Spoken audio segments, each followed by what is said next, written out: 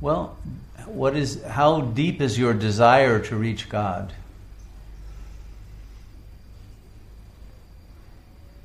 Is there a heartfelt desire? Yes.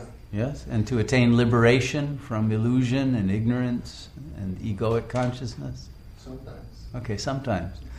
At those times, you won't stagnate. Those are the times that you should meditate and encourage and cultivate that feeling state.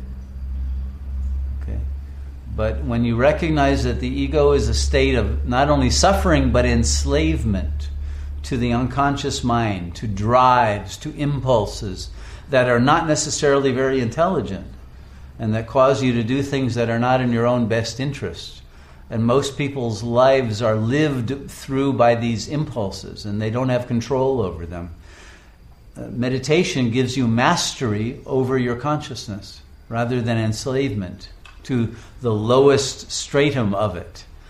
Okay? The most unintelligent part of your consciousness is the drives that make you want to drink beer and watch TV and do other things of lower chakra instant gratification rather than raise your consciousness to bliss.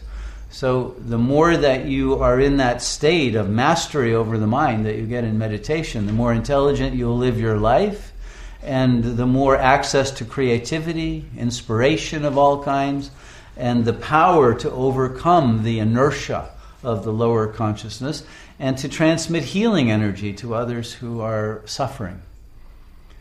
And so think about all of the blessings that you get from meditation, and that should motivate you to really want to reach very deep states.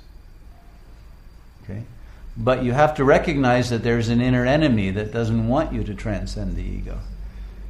And that has to be faced, and these inner demons have to be slain.